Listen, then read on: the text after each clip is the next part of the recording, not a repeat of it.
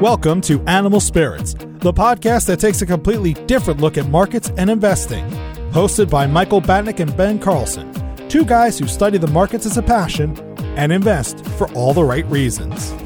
Michael Batnick and Ben Carlson work for Ritholtz Wealth Management. All opinions expressed by Michael and Ben or any podcast guests are solely their own opinions and do not reflect the opinion of Ritholtz Wealth Management. This podcast is for informational purposes only and should not be relied upon for investment decisions. Clients of Ritholtz Wealth Management may maintain positions in the securities discussed in this podcast.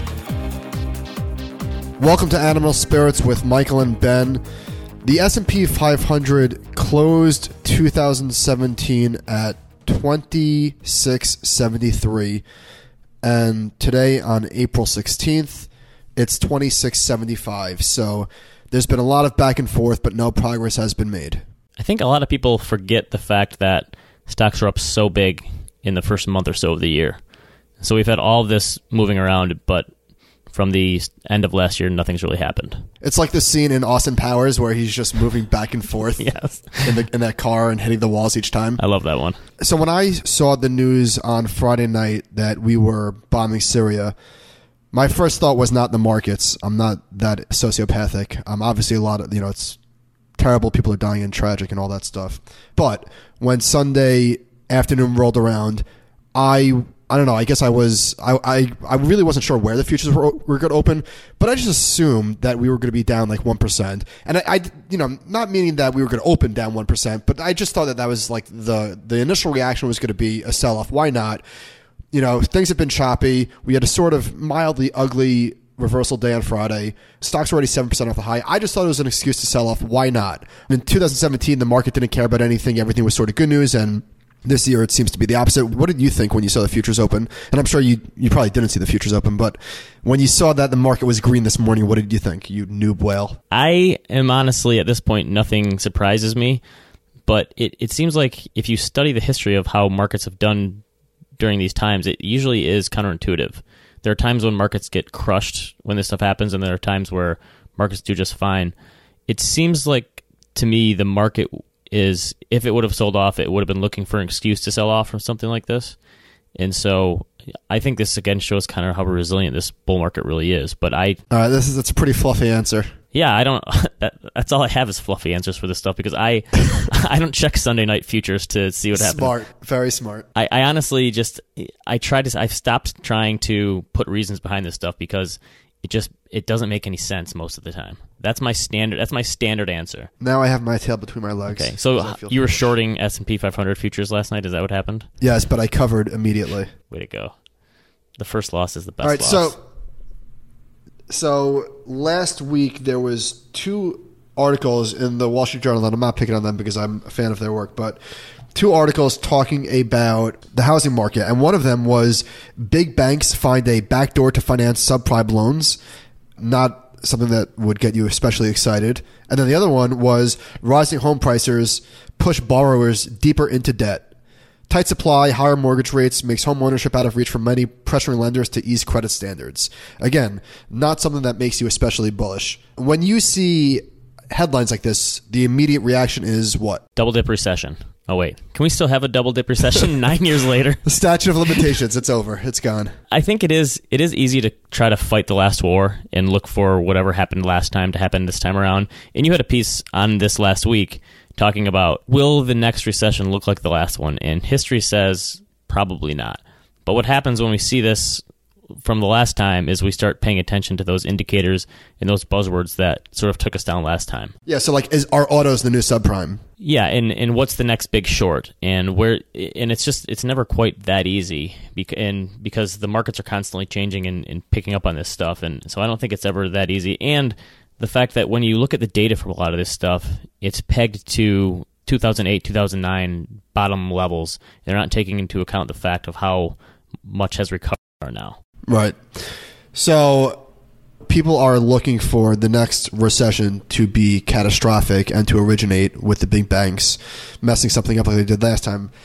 Maybe, certainly that's possible, but I would think that that's probably much lower possibility than most people anticipate. I did some work on this for a few articles that I've written in the past, and I looked at every single recession going back to the Great Depression. And so there's been roughly 12 to 15 of them. And you look at the duration of them and the length and the contraction, and there's no rhyme or reason to them. They are getting shallower, I think, over time since the 20s and 30s, which makes sense for a more maturing economy. When you say they, you're talking about GDP. Yes. So not stocks. Yeah, right. So the contraction so actually the stock market sell-offs have been fairly similar across recessions, I suppose, but the contraction in GDP. So, for example, the first 3 recessions following the Great Depression, or including it, were double-digit contractions in GDP. So it was like 27% in the Great Depression, 18% in that 1937 one that Ray Dalio brings up every 3 months, and then 13% in the close of World War II. For comparison's sake, the last great financial crisis was like a 5% GDP contraction. So it's kind of insane that was the worst one since the Great Depression, but we've had such bigger falls before. Where did this data come from? Is this like the NBER? Oh, I made it up. No, yes, it was the NBER. They have a whole list. It's kind of interesting. They list it out by like duration, the length till the next recession. And I think the most interesting thing about the recent time period is the fact that the length between recessions is extending. The reason I asked was because so they said that there was a recession from January 1980 to July 1980. And then from July 1981 to November 1982, I wonder what they used as like a reset. Maybe it's just 2 consecutive quarters of falling GDP. I think that's the definition, yeah. So there must have been a snapback in between. What ends the recession? Positive growth, I would imagine. I honestly, Gartman calling a bottom. Yeah, yes. So since the last recession, the returns from stocks have been tremendous, leading to elevated valuations and just what most people, myself included, would categorize as something that cannot continue forever. We cannot expect the stock market to grow at 8 to 10% for the next 10 years, given that it's done 16% for the last, and I think it's 16, something like that, for the last 9, and again, off a very low level. But anyway, the point is that Corey Hofstein and actually, this is not Corey, I think it was one of his partners, Justin or Nathan, I can't remember, did a really terrific post, and one of the charts that they used was medium term, and I guess this is 5 to 7 years after inflation expected return forecasts. And they pulled GMO, Morningstar, Research Affiliates, Vanguard, Bogle, JP Morgan, AQR, and what they found was across the board low return expectations. And you and I probably fall more into this camp than expect high returns. What do you make of this? I think it's also interesting. I don't think I've seen anyone predict average returns. Obviously, it makes sense to predict below average returns following above average returns, but I don't think anyone's even saying we're going to get 7, 8, 9% nominal returns. Everyone is really on the low end. So your point that we were discussing was, is it a contrarian stance to now think that returns are going to be higher from here? Obviously, it might not be realistic, and it certainly wouldn't be the call we'd make, but you don't see anyone saying this at all. Yeah, I think just to say one thing before we get to what could lead stocks higher, I think probably the most frustrating scenario would be 3 years of chop, a range-bound market. And I think we did that maybe from like November 14 to March 16. I think we went like 16 to 18 months just sideways, and that felt like forever. I think that would be like the ideal path of maximum frustration. Just we grow into the returns that we've had over the past few years, not by multiples compressing, or I guess multiples compressing a little bit, but not by a deep bear market, but just, starts and fits, maybe a 15, 20% correction, but just going nowhere for 36 months. I think that would really piss a lot of people off. Yeah, because we've been conditioned to expect peaks and valleys in the markets. And I think, too, that sort of a sideways market would be the point of maximum frustration for a lot of people. So in terms of what could send markets higher, we were talking about it this morning. There was a tweet from Now This News, and it showed this road charges your car while you drive on it. And this is some really neat looking technology, and maybe the answer of what grows earnings at 10%, or forget 10%, 5-6% for the next 5 to 7 years. Maybe it's just technology that we haven't seen, that we don't know exists yet. And if you want to find a group that is optimistic about the future, then look in Silicon Valley and tech people, because they are constantly saying that the future is going to be better than the past, and technology is going to help solve a lot of our issues in this world.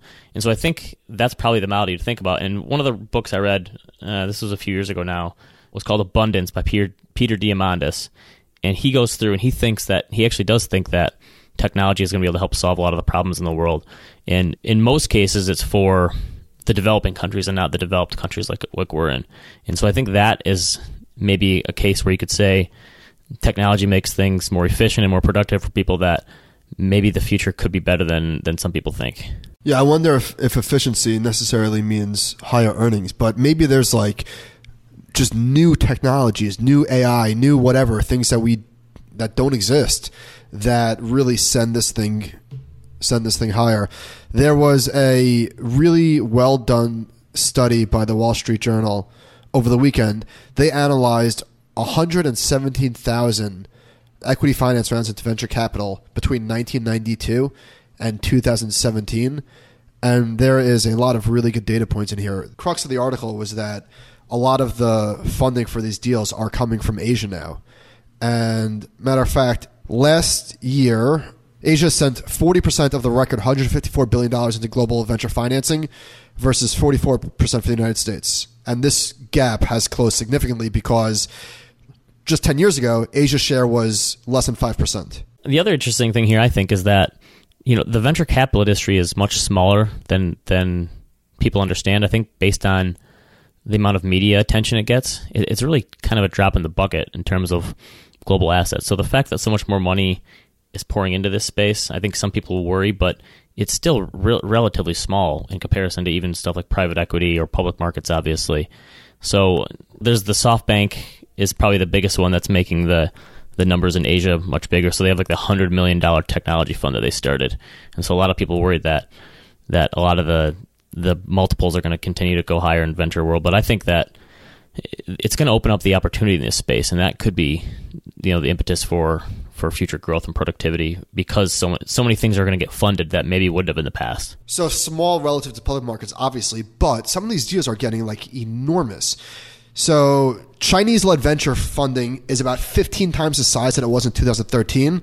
And Jack Ma has this company called Ant, which it owns the mobile payment network Alipay.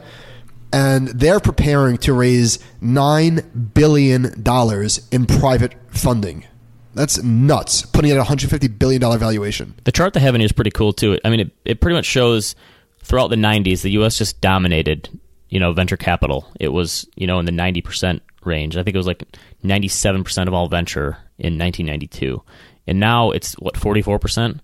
It's pretty insane. And so I think what that shows is not that just that maybe the technology is getting better, but the fact that the talent pool is growing. So there's talent all over the world now that can hopefully, open things up a little bit. It also shows that the private market is much more mature than it used to be, yeah, raising such giant money. Like this is maybe replacing the IPO. Yeah, and part of this is the fact that there's so much more institutional capital and there's demand for these funds. So in a lot of ways, these funds are really hitting the demand from the endowments and foundations and pensions. Right.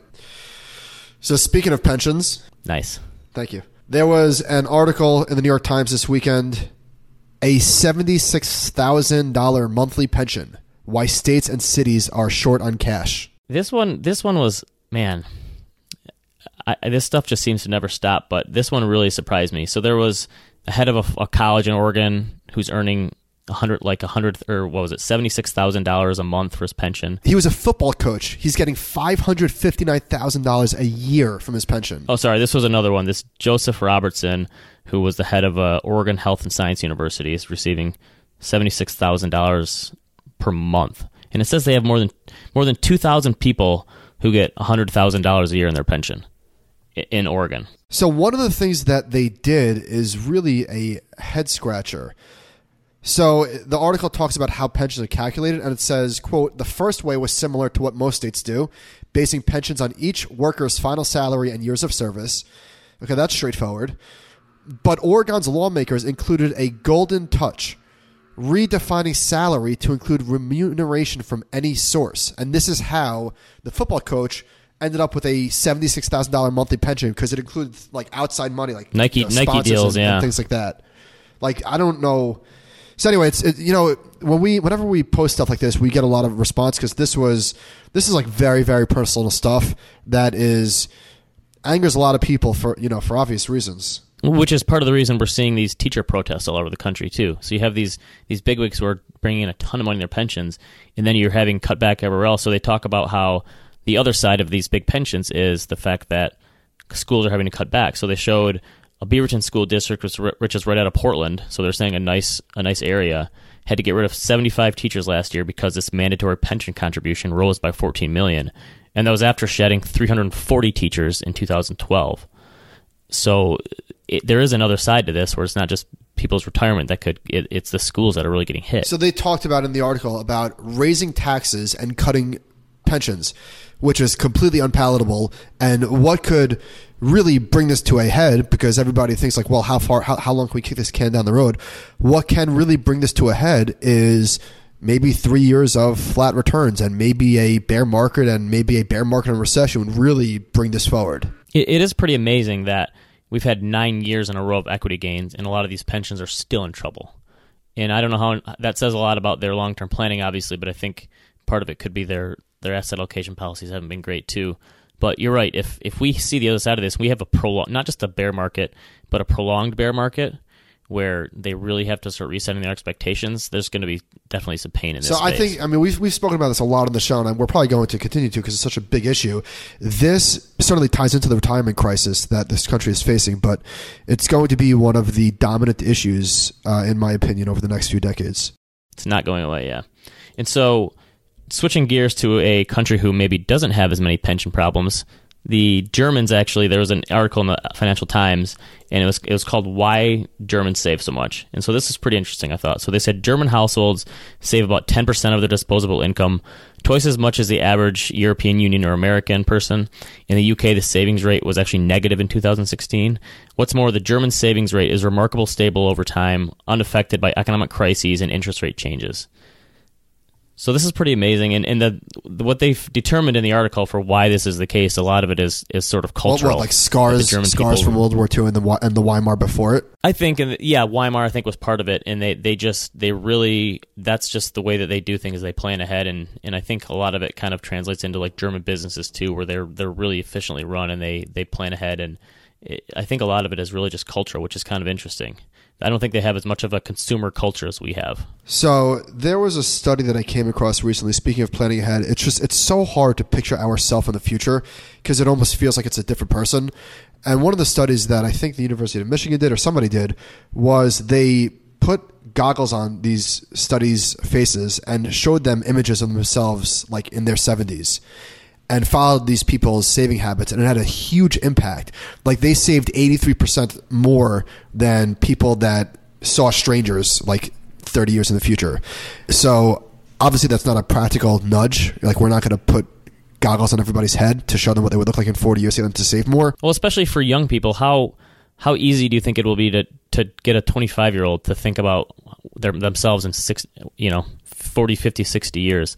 It's impossible to get someone to plan ahead that far. So I think we need some sort of nudge like that to get people to think about their future If somebody selves. offered you $1,000 today or $1,500 3 years from now, and call it 100,000 versus 150,000, whatever the number is, but that sort of variation, I think most people would take $1,000 today versus $1,500 in 3 years.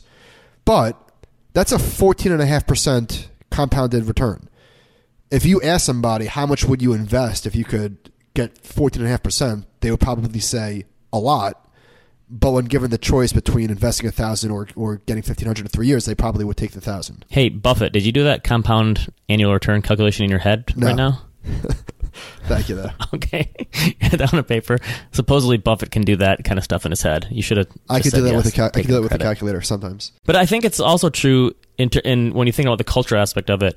I think a lot of people's financial habits are really impacted by their surroundings and their family and their family's choices. So how easy is it? How hard is it going to be for a parent who has credit card debt and doesn't save very much money to pass along good financial habits to their children? That's almost impossible, probably. So I think a lot of it is sort of what's handed down to you, since there really aren't many classes for this stuff. Yeah. So you wrote an article. Yes, I wrote a piece in Bloomberg this week, and I got a fair amount of pushback. I think probably because of the headline. Would you say that it was blowback or was it pushback? Like, how aggressive was it? No, not that aggressive, because I think if you read the piece, it comes off better than the headline. But the headline says, don't use the 200-day moving average as a sell signal. And part of this is because the media places want to get people to read the stuff. But my whole piece was basically looking at the 200-day moving average, which maybe you can explain.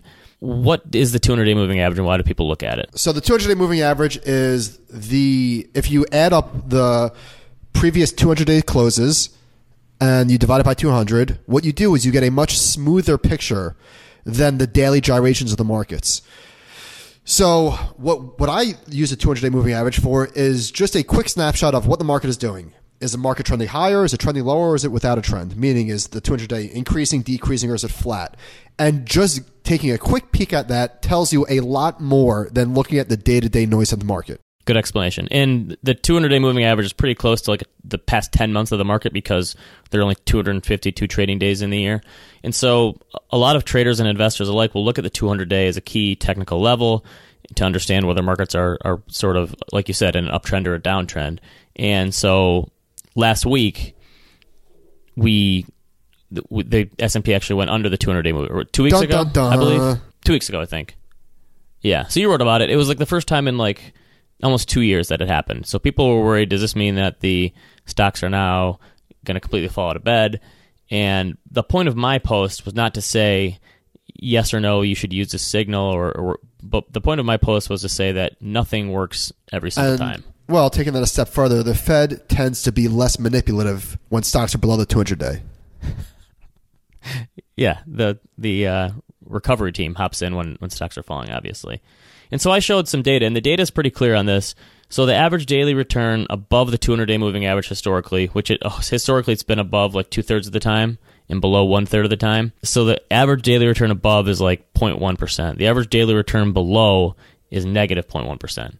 And the volatility below the 200-day is roughly 25%. The volatility above is 14% versus like an 18 or 19% historically for the entire market. So what the 200-day moving average shows you in terms of uptrends and downtrends is, are we in a more volatile, lower than average return market, or a less volatile, higher than average return market? And so the way that we look at it, and we've done a lot of work on this, is what type of environment are we in, and can it allow some situational awareness to sort of tell us, what's going on so we can prepare for a different range of outcomes. Hear, hear. So we got a listener question this week about 529 plans, and we're going to bring Bill Sweden for this one because that's more of his specialty than it is ours. What you're thinking about how much you are targeting to have there when your children reach college age? What's your rule of thumb when it comes to the optimal amount of money to have in a 529 plan by the time your kid turns 18? Let's assume you can afford and are willing to fund it as much as possible, and there are no other 529 plans with your kid as beneficiary. My gut says roughly half of your expected college costs. All right, this is a lot. Just curious about your thoughts for the initial plan. Bill, take it away. So 3 just huge benefits to participating in 529 plans. The first is obvious, that it gets funds invested in the market, which I think is pretty good. Markets have positive expected returns over time, and most have these age-based index allocations that are more aggressive when the child's young and a little bit more conservative when they're older. But the second thing I want to mention that just to take advantage of are estate tax benefits. So 34 states plus the D.C. District of Columbia offer a state tax deduction for 529 contributions. This can be significant. So, like Ben, what would you do for, let's say, a 6.8% guaranteed rate of return in the first year? How would I like that?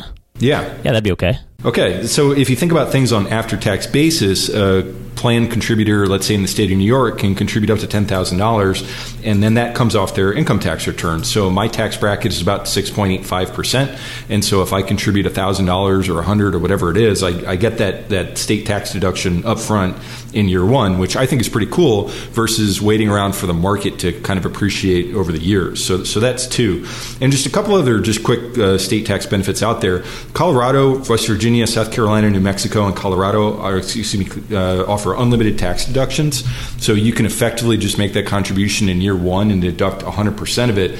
A case that I was working on with a client just this year, they had some assets saved for college but hadn't invested in a 529 plan up to this point. But obviously, if you can get an instant state tax deduction and then just pay the tuition out of your 529 plan, that makes a lot of sense to do. I also want to shout out Louisiana. Do you guys know how many folks you have listeners in Louisiana? Any idea? Six. So the 6 Animal Spirits listeners in Louisiana, Louisiana does matching contributions up to 12% of your contribution. Holy cow! Which is nuts. Whoa. They offer, Wow. yeah. Let's move to Louisiana if you have kids or twins and another child. And that state will be in solve within 2 years. Well, I think to their credit, I mean, they're encouraging people to participate in saving for college. I think that's great. So that on top of a $4,800 tax deduction. So if we're talking about, we're hoping that the markets return 5 or 6% a year. The fact that the state of Louisiana is willing to give you a tax break plus match 12% of your contributions is a lot. Now, obviously, there's some income limitations there. That's not for everybody, but even somebody making $100,000 can get a 2% match. In Louisiana. We all have young children here. How do you guys think about the fact that we have no idea how much college is going to cost at that point? How do you factor that into? Bill, you obviously can give this from the perspective of a dad or a financial planner, but how do you even take that into account when planning for something that's 16 or 18 years away? Yeah, and that gets to the listener's question, which is they seem to be thinking targeting 50%. My view is I think if you look back, college costs on average have increased about 7% a year for the last 10 or 20 years. I don't have the data in front of me, but it's nuts. And it's really, there's no slow in that demand. So my thought is, particularly while the child's young, and if you have assets around, there are really few better places you can go for tax advantage savings than a 529 plan. And the questioner alludes in this a little bit later in their email, but you can always adapt and adjust these plans later on. So I think it makes sense to at least take advantage of whatever state tax breaks there are out there. Not all states have state tax deductions, but that's literally free money. And then just adapt and adjust as you move forward. So I think having too much money in a 529 plan is probably not a very likely scenario. It certainly could happen. But even if that does happen, if you have more than one child, you can change a beneficiary. You can roll over funds to another beneficiary. That's as easy as a piece of paper with your 529 account. Or you can pick a nephew or niece, or have a transitional beneficiary and just plan on saving that asset for your grandchild. Meanwhile, it's compounding in an account on a tax-deferred or potentially tax-free basis. There's really few assets that are like that out in the world. Terrific. Thank you, Bill. Thanks, Bill. My favorite tweet of the week came from you, Ben Carlson. You wrote, I'm honored. How to be a billionaire, parentheses, per the internet. Sleep 10 hours a day, read 6 books a week, meditate for 2 hours a day, post motivational quotes, wake up before 5 a.m. every day, work 14 hours a day, work out 2 hours a day before work, but also have a good work-life balance. Voila, that's it. By the way, I kind of weep for America and the fact that the number of people who told me that's actually 28 hours, like I was serious. But the whole point of this tweet wasn't, it kind of blew up. It went a little viral, which was surprising. But I think people are a little sick of like the life hack stuff and the fact that like people say, if you just do these 2 things, you'll be a millionaire. Or if you just read this one book, all of your ills will be solved. And so that was kind of my line of thinking here. There's no way you're going to be able to follow the morning routine of a billionaire and become a billionaire just like them. There's just so much that goes into it beyond what you see in your latest life hack blog poke that it's just... All right, so let's poke on this for a minute. So speaking of things that people are tired of and look super thirsty, let's talk about Patrick O'Shaughnessy's 2 Things I Learned. Okay. Which you are now a member of. So here's my thoughts. Patrick started this maybe 4 weeks ago, and a friend of his who I like on Twitter as well, Jeremiah, started doing it as well. And I got to tell you, I really enjoy reading it. I really do. Okay. On the other hand, I was hesitant to do it because it looks super thirsty. And I was thinking about like, why exactly does it appear this way? And I think it's so ridiculous, the subtlety that makes it look this way. But I think it's just saying 2 things I learned. It seems like you're trying too hard. But it's weird because are we not on Twitter to learn? Like, isn't that the whole point? It's just saying those words makes it look like you're seeking something. I feel like you're having an argument with yourself right now. I'm just going to step back and lie. I totally... Hold on. Don't stop me. So okay. You know what I think that this is analogous to? I don't really go on Facebook that often, but for some reason, seeing a picture of somebody with their family on Facebook or whatever, you're like, ugh, get lost. Like, it's so annoying. But seeing that Yes. exact same picture on Instagram somehow doesn't bother me at all. Okay, I can see that. So pick your places of where to share. So I think that if you were to just tweet something instead of tweeting 2 things I learned, I think the crowd would receive it much differently. It just seems like you're trying too hard. So to put a bow on this, am I going to stop? Maybe. I'm just embarrassed enough to stop, but I'm enjoying it. But I'm enjoying it enough to keep going. Okay, I'm going to hold you to this. Maybe you should do some beta testing where one day you just share something and then the next day you say, "Today I learned." Maybe you can shorten it to TIL. No, That's really TIL cool. sucks. I know, I'm joking. But we are on Twitter to learn, are we not? But if you say that you're learning, it just sort of crumbles. I get it. I really do get it. Look at this jerk. He's reading books. Okay, so anyway, so speaking of things that I learned, so I was writing, I started to tell you about a post that I was writing last week, like the what ifs. And you had mentioned that Bill Simmons did something similar to that in his book. So I am going to write this post. I did read Bill Simmons' book, or at least half of it. I did read that section, and I'm not copying him. But anyway, so I'm reading his book, The Book of Basketball, and I am thoroughly enjoying it. I think it's hilarious. It's informative. It's insightful. I'm a big basketball fan, so I really, really love it. So some of the things that I learned from the book. So Bill Russell won 11 championships in 13 years. That I knew. But what I didn't know, what I learned from that book, is that there were only 9 teams in the league when he was doing that. That is pretty crazy. So my first thought was, oh, well, that explains it. Like, of course he was winning because there was only 8 other teams. But then the second thought was that, well, if there was only 8 other teams, there was probably a lot less dilution. In other words, like if you're doing a fantasy football league and there's 6 teams, every team is stacked. If you're doing 14 teams, it gets a little bit thinner, right? So this was proven because Bill Simmons talked about in the 1971-72 season, the league expanded too fast and the talent got diluted and the team sucked. The Lakers had a 33-game win streak, and that season witnessed 4 of the 13 longest winning streaks ever. He had a top 10 list of streaks that will never be broken. Sorry, that was separate. My bad bullet point. But anyway, another thing that was interesting in the book, he had a top 10 list of streaks that will never be broken, and the 72-win Bulls was on that list. Which the Warriors just beat 2 years ago. And then the last thing that I learned, well, not the last thing that I learned, but the last thing that I'll share, and I promise I won't do this on Twitter, things that I learned from this basketball book anymore. Baltimore used to play in the Western Conference. Baltimore. Was it the Bullets at the time? Oh, the Bullets. Yeah. Okay. That's interesting because I'm Washington. Okay. I did not know that. And then so I usually don't do this, but I somehow ended up reading 5 books right now at a time. That's usually how I work too. I'm always, unless I'm reading something really good, I'm constantly dabbling in different books. Usually not, but I'm usually 1 book at a time, but I'm kind of enjoying this. So anyway, I will share the one book that I finished this week was, speaking of Patrick, another book that he talks about all the time, The Fish That Ate the Whale. It's the story of this guy, Sam Zemere, I believe his last name is, and he took over a company called United Fruit, which I think now is Chiquita Banana, but he's a Jewish Russian immigrant, came to the States with nothing, and had a huge impact, not just on the fruit business, but like on the entire world, like literally. So this was one of those rare books that started like good and kept getting better.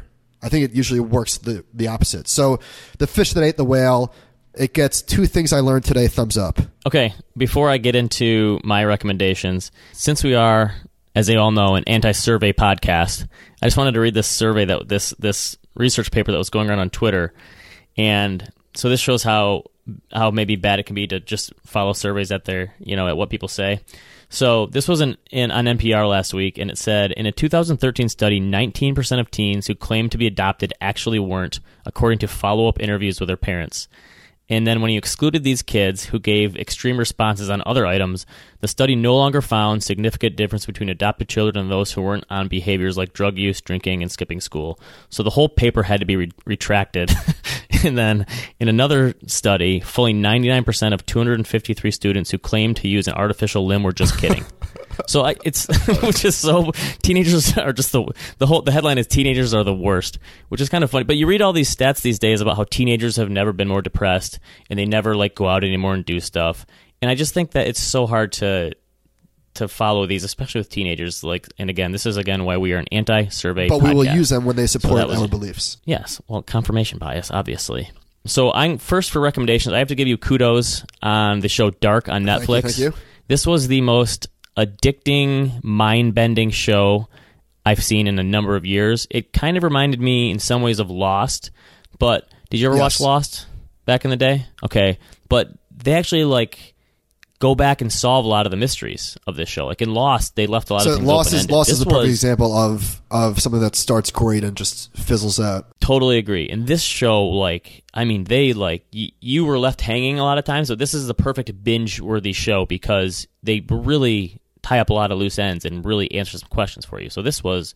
Now, did you watch it with subtitles or were the voices dubbed over? All right, so I watched it like you did, where it's sort of confusing because it's voice dubbed over German. But I was told that yes, because it's a German show. I was told that it's available with subtitles, which I would have greatly preferred. I just didn't see that as an option. Someone told me that too. The problem with the subtitles is you can't look at your phone as much because you have to read. That's legit. That's a very good point. But yes, this show is amazing. It looks like there's going to be a season 2 that won't be out for a while. But I really, really liked it and highly recommend. That's probably one of the better shows I've seen in a while. Your mind is just racing after you watch it, and you just want to get to the next episode when you start watching. My other recommendation this week, I just finished the book The Disappeared by C.J. Box. This is for sure my favorite fiction author there is in series. So he wrote the first book in 2001, and he's written... I thought Jack Reacher was your favorite fiction author. I know. I honestly, now that I've gone back and forth and the last few Reacher books haven't been this good. This guy continues to he puts one out a year since 2001 every year. So that's 17 or 18 books, and it's about a game warden in Wyoming named Joe Pickett, and he always finds himself in problems and he's solving mysteries. And so since 2001, he developed the characters and the guy's family is growing up and his friends that and it's like mystery, but the way that he writes the narratives, and it's also kind of you're learning stuff about the outdoors and stuff that I never would have known before in Wyoming. How many things do you learn? Yeah, I'm going to do 2 things I learned from Joe Pickett next week. And let's see. So the only other my lukewarm recommendation for the week. My daughter turned 4 this month, and we took her to a trampoline park. Now, on paper, a trampoline park sounds amazing.